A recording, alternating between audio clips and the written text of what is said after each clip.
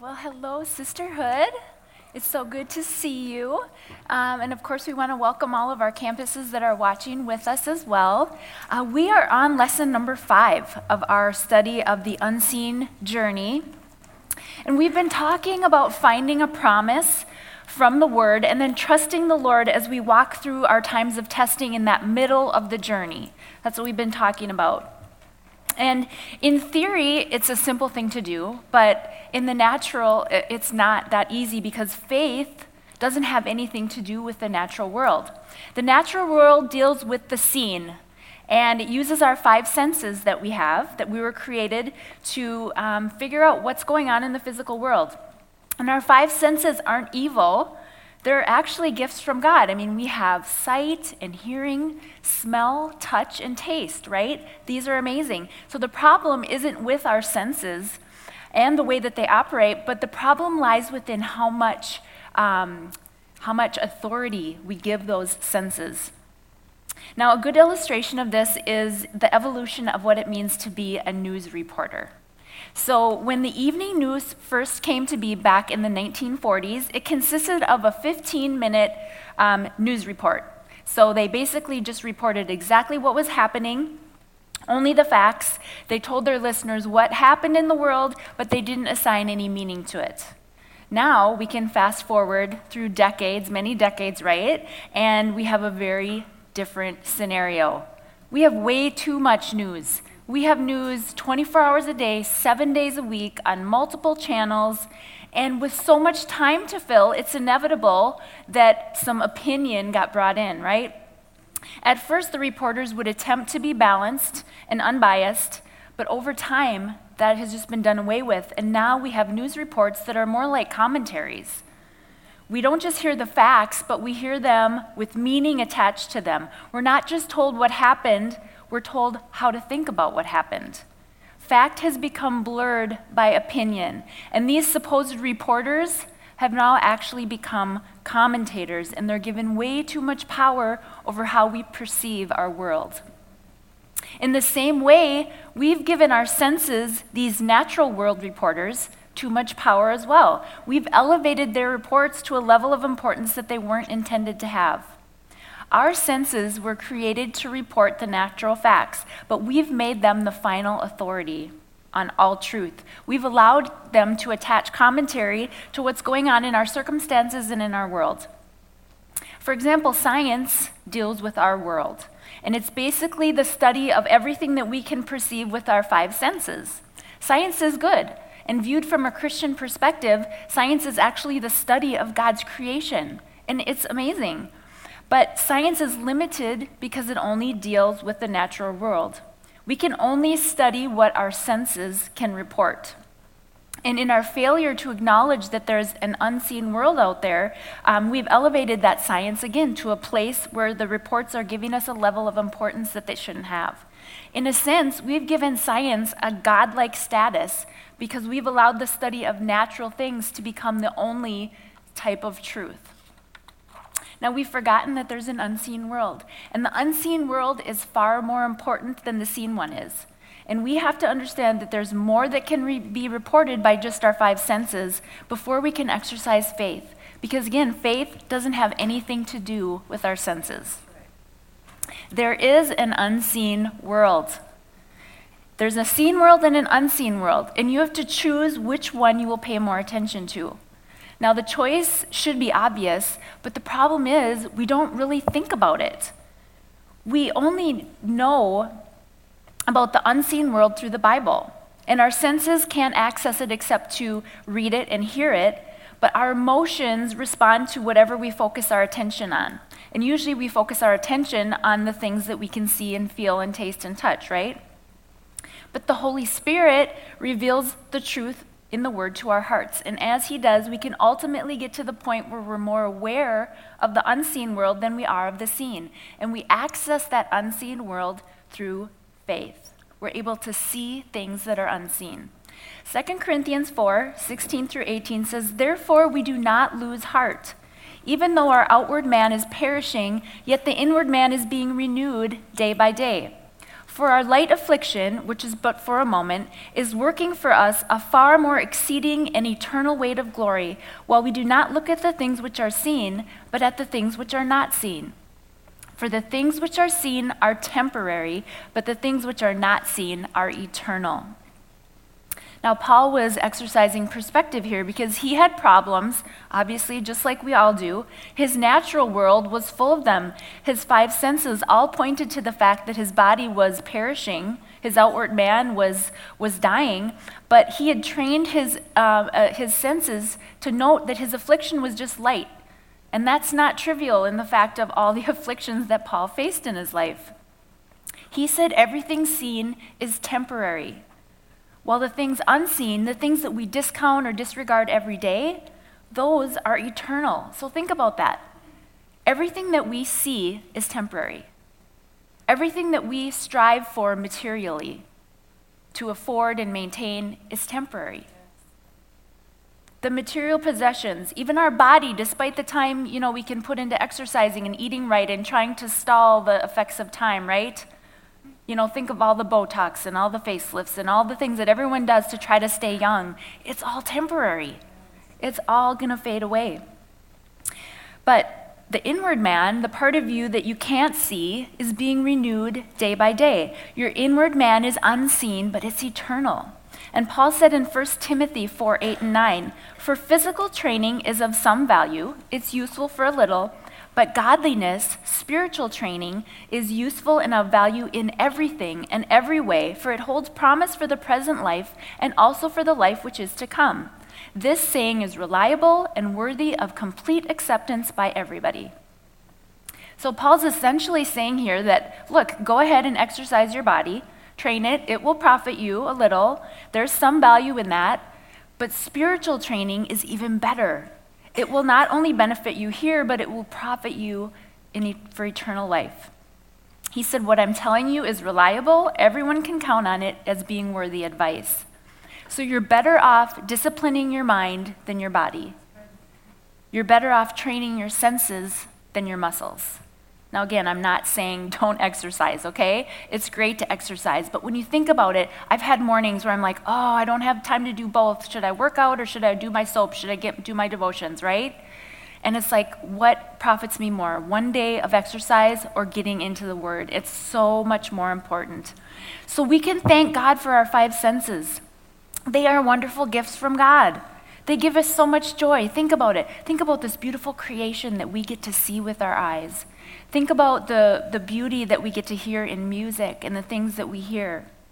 We get to touch others, our family, our children. We get to smell beautiful smells like the ocean or a great perfume, maybe coffee in the morning. I know this morning I woke up to Rob making his coffee, and I love the smell of coffee. I don't love the taste of it, but I love the smell of it. Now, of course, if it has lots of chocolate in it, which brings me to taste, then it's amazing. So our senses are awesome. But always remember that there's another world, a world where these senses can't access. And for that reason, our senses, as wonderful as they are, they have to be trained so that they're not dominated by the natural world. We need to train our senses. Now, according to the writer of Hebrews, to be considered a mature believer, you must train your senses. Hebrews 5:12-14 says, "For though by this time you ought to be teachers, you need someone to teach you again the first principles of the oracles of God, and you have come to need milk and not solid food. For everyone who partakes only of milk is unskilled in the word of righteousness, for he is a babe. But solid food belongs to those who are of full age, that is, those who by reason of use have their senses exercised to discern both good and evil." Our senses have to be taught to discern between good and evil. When we train them, we can teach our emotions and our minds not to get caught up in our natural circumstances. To give more importance to the unseen world, you have to disregard your five senses. Now, since your senses are designed to tell you about what's happening in the world, obviously we can't, cut them off. That's silly. But you can train them to discern the difference between good and evil. And what does this look like? Let's look at an example. How many of you have tried to sleep maybe at a hotel or at someone's home that is either right by an airport or maybe by railroad tracks? Anyone? Yeah. Well, when we were youth pastors in Milwaukee, one summer we took our youth group on a choir tour out to the East Coast. And so we took a bus full of teenagers, and we made our way out to the East Coast, and it was summer, so it was hot. And one night we were staying in Pennsylvania, and Rob and I got put up in this home, and we had just done the concert that night, so we were tired, it was hot, we were hungry, and we went back to this home, and we came inside, and they kind of showed us around, and they offered us some grapes and some cheese, I remember. Grapes and cheese. We were starving, but that's what they offered us. They also had a home filled with cats. And the grapes and cheese just happened to have some cat hair on them. And so we were, again, tired, hungry, hot.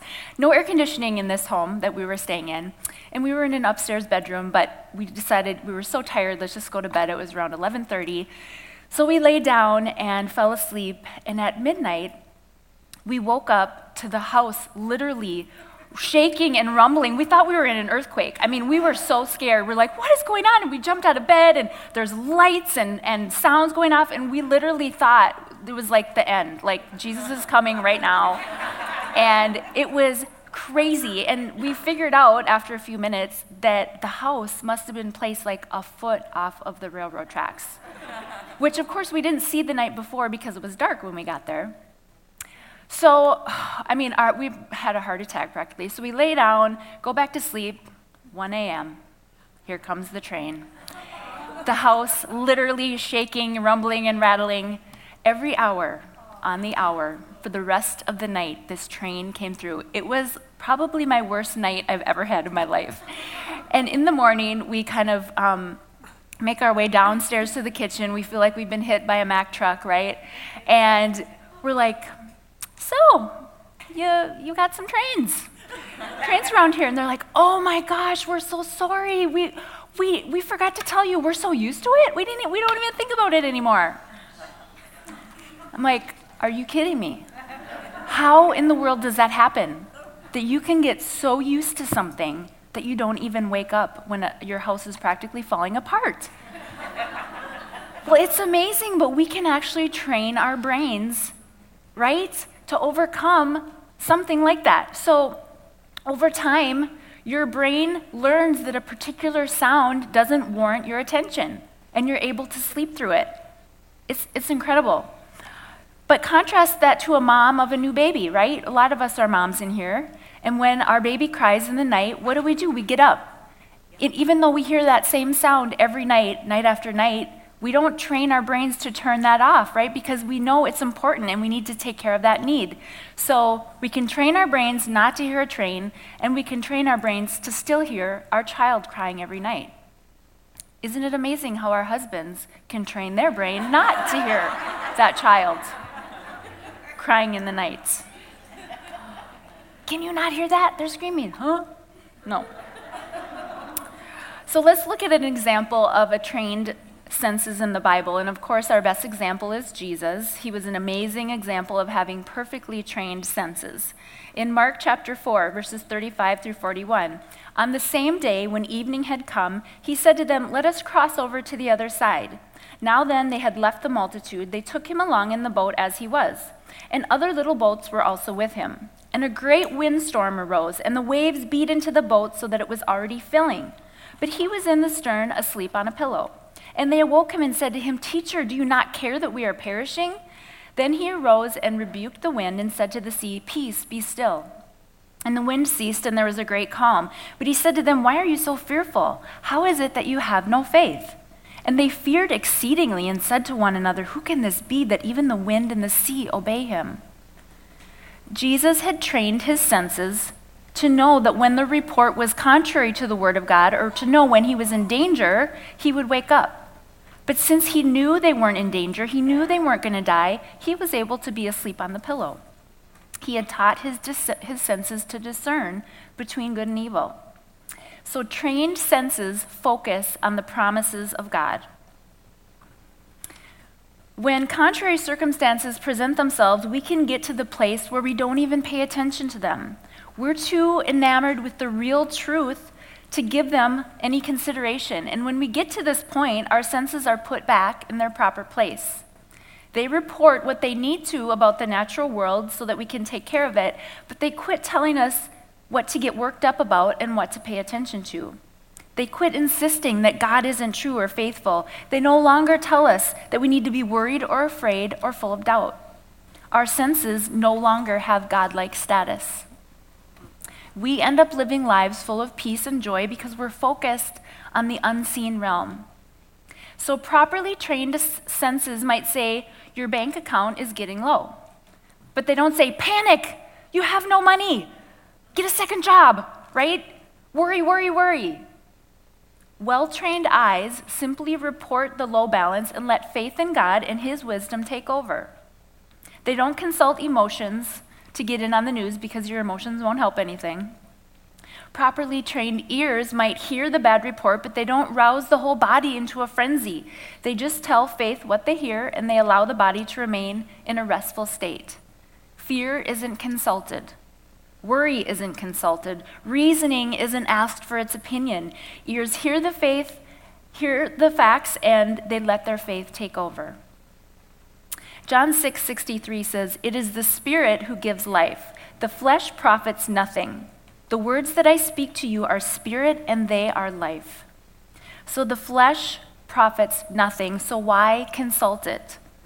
The flesh has nothing to add to the situation. What we need in our trials is the words of life that Jesus spoke to us. What we need are the promises of God. And we can train our senses to default to those promises. Senses can learn what conforms to the Word of God and what doesn't, so we can actually train them properly. So how do we train our senses to default to faith in the Word instead of reacting to our circumstances? First of all, we meditate on God's Word. The brain controls the senses, so meditating on the Word is a key activity. It's a way to intentionally tell your ears what they will hear and tell your eyes what they will see. So place the Word of God in front of you. See it with your eyes, look at it, and read it out loud so that your ears can hear the truth. Cause your senses to acknowledge the Scriptures. Make them focus there instead of what's going on in the natural world. It's a simple matter of giving our eyes and ears something profitable to do, and it's what God instructed Joshua in Joshua 1:8. "This book of the law shall not depart from your mouth, but you shall meditate on it day and night, that you may observe to do according to all that is written in it. For then you will make your way prosperous, and then you will have good success." God told Joshua to meditate on his word day and night, for then Joshua's way would be prosperous and he would be successful. His success was dependent on his attention that he gave to the word of God. He had to train his mind to think as God thinks. Now, this kind of training is going to involve some work, right? Yes. Work, repetition, time. We train our muscles the same way. We do the same task consistently until we do it habitually. And we develop muscle memory. Most of you have probably heard that, right? You can develop muscle memory. We do physical tasks quickly and efficiently without thinking because we've trained our muscles. And in the same way, we can train our brains to think the word and do so routinely without conscious thought because they were trained to do it. All right, secondly, we can use eyes and ears of faith. See the promised blessing being fulfilled. Imagine it. Let your ears hear yourself proclaiming the promises of God even when you're in the midst of chaos. Did you know, this is so interesting, that your emotions don't distinguish between what is real and what is imagined when they react? So they simply respond to what's on your mind, even if there's no tangible reality to it. So this can work for you or against you. You can manufacture something to fear about and your emotions will comply. Or you can choose to focus on what God said rather than on what you see, and your emotions will respond to that too. So what are you focusing on? A quick check of your emotions will tell you. Isaiah 26:3 says, "You will keep him in perfect peace whose mind is stayed on you because he trusts in you." This is a theme verse for us. We have to keep our minds stayed on him. You will remain in peace rather than giving into fear when your attention is on the Lord. Now, peace isn't promised if we put our minds on scary circumstances. Whether they're real or imagined, we can imagine ourselves and make ourselves fearful by something that is not even real. And we do it all the time. Sometimes we think, oh, my emotions, they're just going haywire, or I don't have any control over them. But the truth is, we do. We do. They're simply reacting to what we are thinking about. In the same way, you can imagine a wonderful blessing of God that is promised but not yet seen. You can picture yourself using your imagination and your eyes of faith, living in that promised blessing, and your emotions will respond to it as though you were physically experiencing it. That is why just before Joshua took the city of Jericho, God told him to see the victory. In Joshua 6:1-2, "Now Jericho was securely shut up because of the children of Israel. None went out and none came in. And the Lord said to Joshua, 'See, I have given Jericho into your hand, its king and the mighty men of valor.'" God wanted Joshua focused on what he had promised, not on the obstacles of what was between that promise and where he currently was. He needed Joshua seeing the situation with eyes of faith, not with his natural eyes. Number 3, prayer and fasting. Now, when we pray to a God that we can't see or hear. And when you fast, you tell your body that its demands are not the boss of you. I love that. Stomach, you're not the boss of me, right? You're growling very loud, but I am the boss of you. You teach it to expect that it won't get everything it wants, and then it becomes less surprised when you don't give in to it. In Matthew 17, there's a story about a man who brought his demon-possessed son to the disciples for deliverance, but they couldn't cast the demon out. Jesus came on the scene, and he, of course, was able to cast the demon out and give the boy victory that the disciples had failed to give him. Later, when they got off alone together, the disciples wanted to know why they were unable to deal with the situation. They weren't new at this. I mean, they had been traveling around, preaching in Jesus' name, healing and casting out demons. And they're like, why? What happened here? Why did we fail? And Jesus said it was because of their unbelief. In Matthew 17, it says, "When the disciples came to Jesus privately and said, 'Why could we not cast it out?' Jesus said to them, 'Because of your unbelief. For assuredly I say to you, if you have faith as a mustard seed, you will say to this mountain, 'Move from here to there,' and it will move, and nothing will be impossible for you. However, this kind does not go out except by prayer and fasting." Now, unbelief deals with our 5 senses. We experience unbelief when we allow what our senses tell us to create skepticism and overcome our faith. We often use the words faith and believe interchangeably, but they're actually 2 different things. Faith is a noun. Faith is something we possess, and it's a gift from God. We couldn't be saved without faith, and all believers possess it. Jesus said here that all we need to move mountains was a tiny bit of faith, the grain of a mustard seed. But along with faith, the disciples did have unbelief. Believe is a verb. It's what we do with the faith that God gave us. We act on the faith that we have. So unbelief then is the state we find ourselves in when we respond to what our 5 senses are telling us instead of what God is telling us. These disciples responded to what they saw and what they heard rather than responding according to the faith that they had, and Jesus told them the remedy for that was prayer and fasting. Prayer and fasting are both acts that disregard our 5 senses, what they are telling us is true, and instead we focus on what is unseen. We make our bodies take a back seat when we focus on the Lord. And the more we do this, the more we train our senses, and the more to life that they can tell us more about life. Over time, our senses are trained to be silent when we're determined to walk by faith. Prayer and fasting are not means of saying, okay, God, this is what I want, you do it. It's actually, prayer and fasting are ways to get ourselves to move.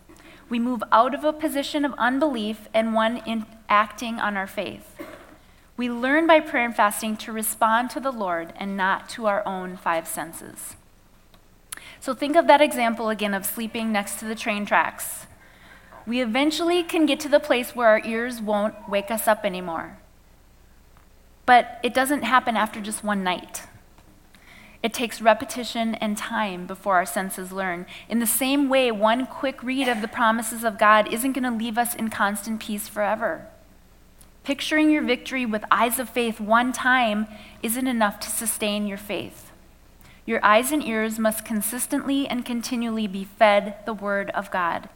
Eventually, they will default to this truth. Isn't that amazing? We can do it.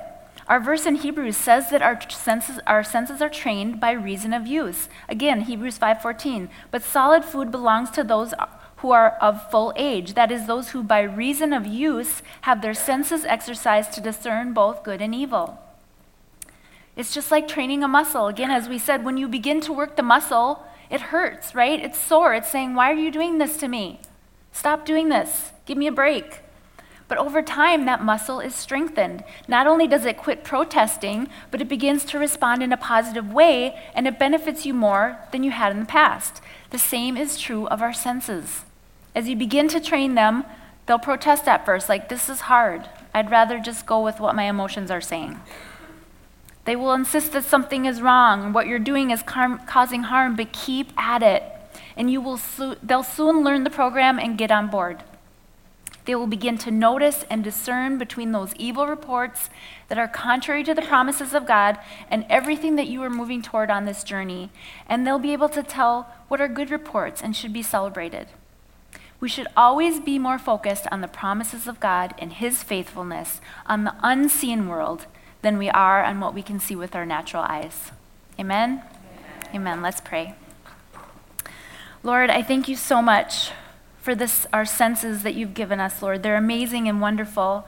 But God, I pray today that you would help us to train them, God, to train them to be obedient to your word and your promises, God, and not what we can only see in the natural. God, help us today to be women of your word. In Jesus' name, amen.